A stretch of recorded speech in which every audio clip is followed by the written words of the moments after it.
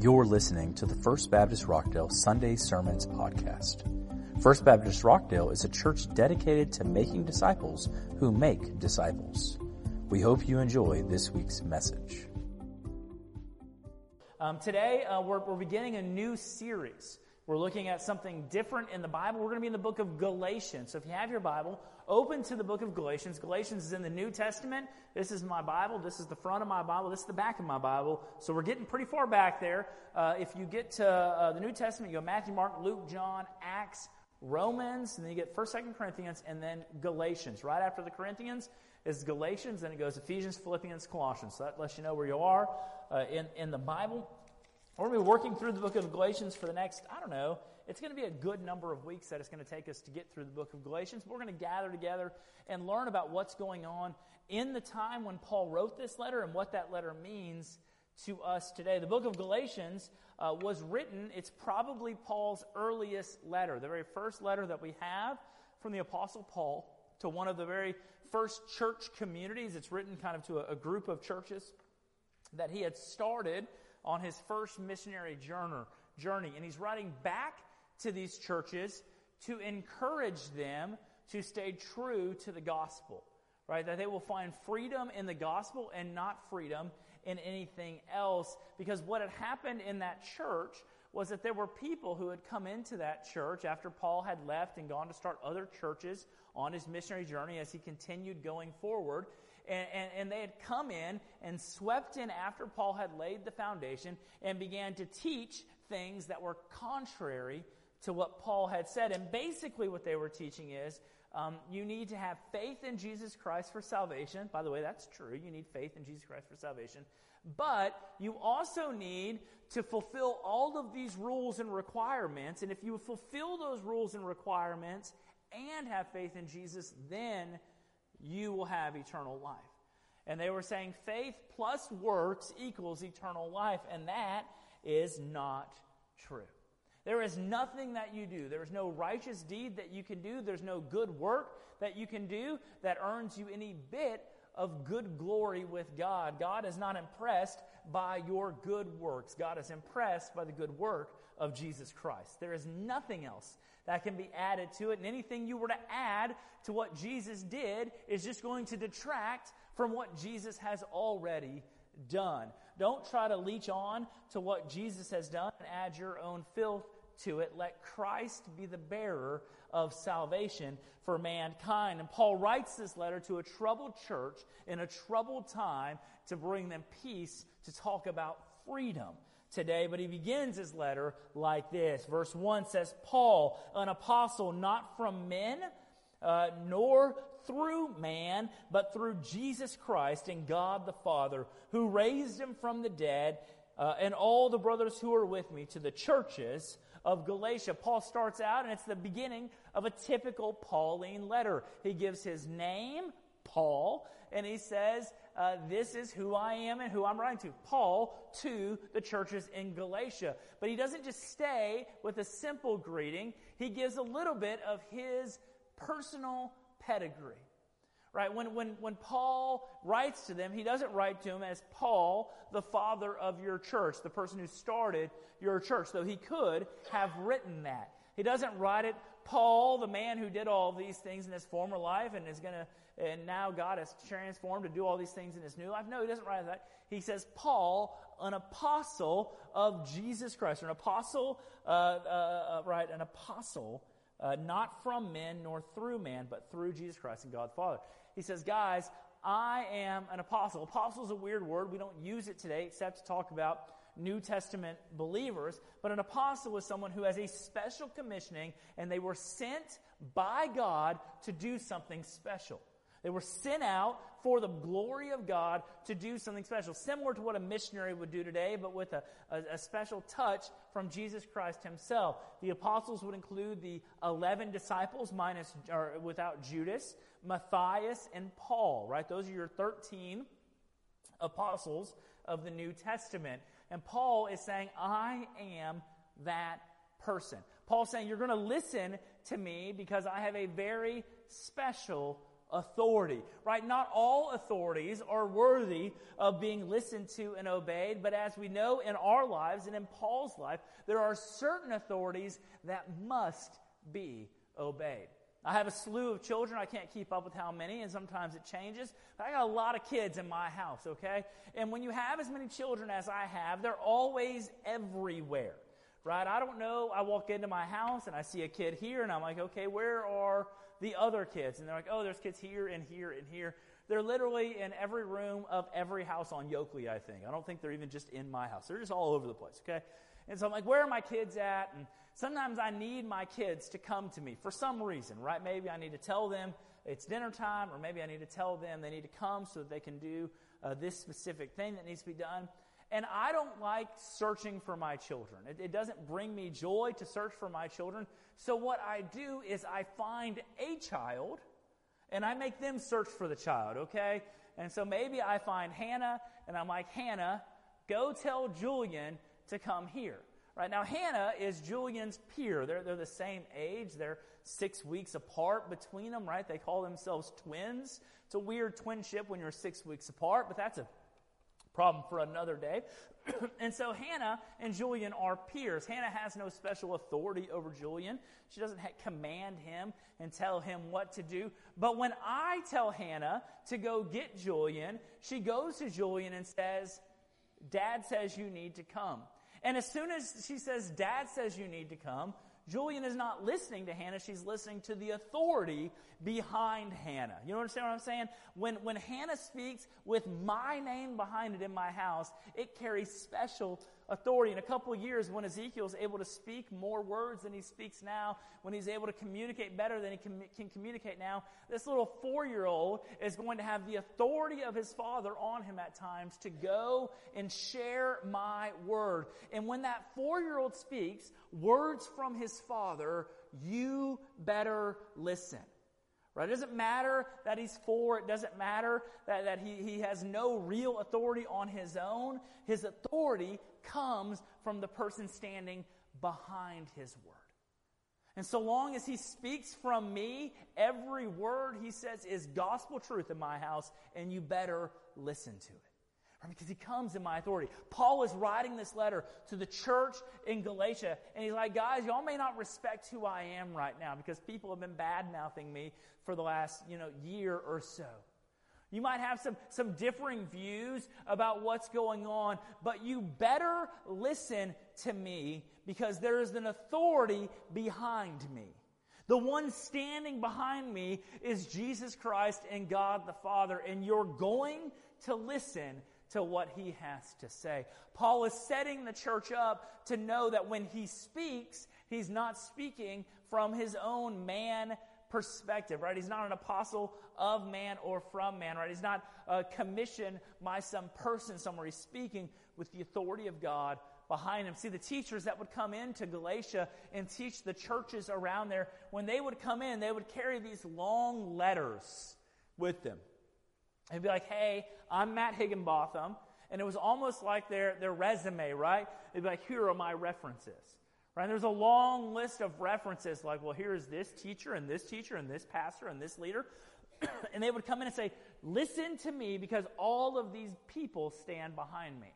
And that's okay, right? To have people behind you. It gives your message more meaning. Paul says, I don't have any of those names on my resume. The only name that I'm carrying with you is the name of Jesus Christ and God the Father. And you're going to listen to what I have to say. Guys, there are authorities that must be obeyed at all times. God's authority is the ultimate authority. The one who spun the world into existence is the ultimate authority. Paul says, I'm coming with his authority. Guys, today we have something of similar authority. It is this wonderful little brown leather book in my hand. Maybe you have one on your phone or in your hand in a different color. That book is the authorized word of Jesus Christ. The King James Version gets the authorized, sometimes it's the authorized version.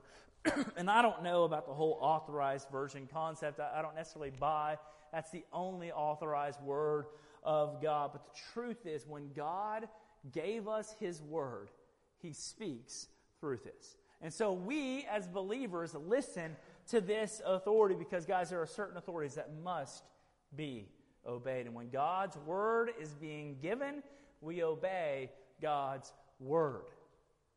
It's what we do. Continuing on, verse 3, it says, "Grace to you and peace from God our Father and the Lord Jesus Christ, who gave himself for our sins to deliver us from the present evil age according to the will of our God and Father, to whom be the glory forever and ever. Amen." So Paul gives his resume, his credentials, which is God stands behind me. And then he turns and he's like, now let's talk about the God who is standing behind me in case you Galatians have forgotten. See, we forget sometimes what God has done. We forget sometimes what God is doing in the world around us. But Paul never forgot. He says, I'm writing to you grace and peace from our Lord Jesus Christ. And let me tell you what Jesus did. And what did Jesus do? Right? Verse 4, he gave himself for our sins to deliver us from the present evil age according to the will of our God and Father. Jesus Christ reconciled us to God. You were a sinner, wicked, lost in your sin, and helpless in that state. Unable to rescue yourself. Unable to make it right with God. And you tried various things. You thought if you had sacrificed more, you would give more. Maybe if you would do those things, then you'd be okay with God. But you recognize the longer you live and the harder you try, the worse you get. How terribly, terribly sad that is. But Jesus Christ came to stop that. He rescued us from ourselves, from the sin of our lives, from the things that we struggle with, and gave us eternal life. He delivered us from sins. Guys, we have peace with God because God rescued us. We have peace with God because God rescued us in Christ. And Paul is writing with the authority of Jesus Christ, and the authority of Jesus Christ matters because no one else can rescue. What a bad time to have a coughing fit in the middle of a pandemic. Can you give me a water in my office? No one else can rescue like Jesus Christ. Right? There's a variety of things out there that people try. But no one else rescues like Jesus. And Paul writes from the authority of Jesus, in the authority of Christ, in the authority of God the Father. He says, you're going to listen to me because I have God backing me. And in case you forgot, God is the one who brought peace to you.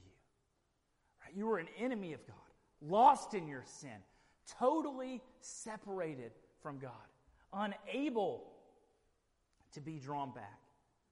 And then he brought you back to him. He made peace to himself for you. And the Galatian church had forgotten that. Their life had turned into a works-based church. They believed that if they would do enough things, if they would work enough things out, then they'd be okay.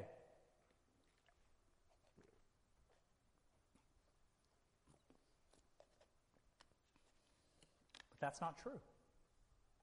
In the church today, we fall into that same trap, guys. Right, we love adding things to faith. Right, we think, well, sure, I was saved by grace through faith, but I really try to be good. Some of you may be at church today because think, man, I need to be here so that I can be good, so I can get that checkbox in heaven. You know, God does not check your church attendance card when you get to the pearly gates. It doesn't happen. I am not the bouncer at heaven's gates. And I'm like, I haven't seen you in a while. You get to go down there, right? You get in because of what Jesus has done. All the things we add on to faith, and we're going to talk about that for the next several weeks. We're going to talk about things that we add into faith. Right? Little corruptions to the true gospel. And little people who've gone around corrupting the gospel. We're going to spend some time talking about those, but for us today, we need to know there's nothing we can add to what Jesus did. Jesus' record is great. And because Jesus' record is great, when Jesus speaks, we listen. When Jesus is communicating through Paul, we listen. When Jesus is communicating through his word, we listen. And guys, that is a big ask, right? Because God's word is outdated, says culture. God's word is no longer applicable, says culture. I read pastors from other denominations. Pastors, people who should know and love the word of God. And they don't take it literally or seriously. My sister-in-law lives up in Dallas, and she sent me a text message, and she said, I just drove by a church sign. I won't tell you what the denomination of the church is. I drove by a church sign, and it says, this is what the sign said, outside the front door of the church, right? It says, take the Bible seriously, not literally. Right? Like, take it seriously, not literally. Don't actually read it for what it says. Just kind of be serious about what it means underneath what it says. It's a major denomination. And on the outside, on the marquee of their church, they're saying, don't listen to the authority of God. Kind of listen to the essence of what God is trying to say. How to feel out what God is trying to say. Don't listen to the authority of God, because you know what? We hate authority. There's a reason that 13-year-olds are turds. That's a biblical word, right? I got 2 of them. There's a reason 13-year-olds really are difficult people. That's better. You know why 13-year-olds are difficult people? Because they have finally learned inside of themselves that they have opinions that they think are right, and they're always wrong. Right? I mean, rarely is a 13-year-old like, and now I'm going to solve the war problem across the world. Peace will come through my opinions. They're always wrong. Always stupid. It's the same thing when they get to be like 16-year-olds and you give them car keys. Man, they get dumb, right? Right? They think they know, and what they're doing in that process is they're beginning to develop their self-identity, who they are. And so all the authorities that are on them, they've always trusted. You know, dad says this, so it must be true. Mom says this, so it must be true. All of a sudden, they're questioning all of those things. And that's good and healthy, and I'm glad they do it. But in the process of questioning authority, right, sometimes they throw off authority that they shouldn't, and then they get in trouble. There's consequences for it. As believers, guys, we're still in the process of living under authority of what God says. And it's difficult sometimes to just submit ourselves and you say, you know what? God's word is clear, and since it's clear, I'm just going to trust what it says. Right? You may not like what God's word says, but you know what? It doesn't matter. I tell my 13-year-olds this. I tell my 17-year-old hears this sometimes. Like, what you think about this situation doesn't matter. Your opinion here doesn't matter because it's not an opinion-based situation. It's a fact situation. And where there's truth, we trust truth even if everything we say, everything in us says, that's not right. We live under the authority of God in His Word. And guys, you know what? That's okay to live under the authority of God's Word because that God whose authority we live under, who has ultimate authority, He loves us and reconciled us to Himself. The God who reconciled the world to Himself. That's an act of great love. He has ultimate authority. How great is that, right? Imagine if it was the other way around. Imagine if this was a God who was hateful and vengeful, like if you read in Greek mythology, or if you've read some of the views of how Allah can be perceived at times, right? There is an idea of like that God is not super personable. Doesn't always care, especially Greek mythology. They don't care about people at all. We're objects in their game. But how great is it that our God isn't that sort of God? He cares about you enough to send His Son to die on the cross so that you and God could be reconciled forever. That's a loving God. And if He loves you that much, and He's the same God who created the world, who spun the world into existence, that God who reconciled us has final and ultimate authority. Submit yourself to that authority. Church, today, stop reading God's Word to find what you want it to say, and read God's Word and let it say what it truly says. It's okay that you don't like it. There are parts of Scripture that I read sometimes, and I'm like, ooh, I would have worded that differently. I would have written that differently. I would have handled that situation differently. Right? But I'm not God. I don't know everything about the whole function of this universe. And so I submit myself in my ignorance to say, you know what? You love me enough to reconcile me to you, so I'm going to trust you with the final word in my life. Who has the final word in your life, church? Who are you trusting with the final word in your life? Is it God, or is it something else? Is it the wisdom of your father or your mother?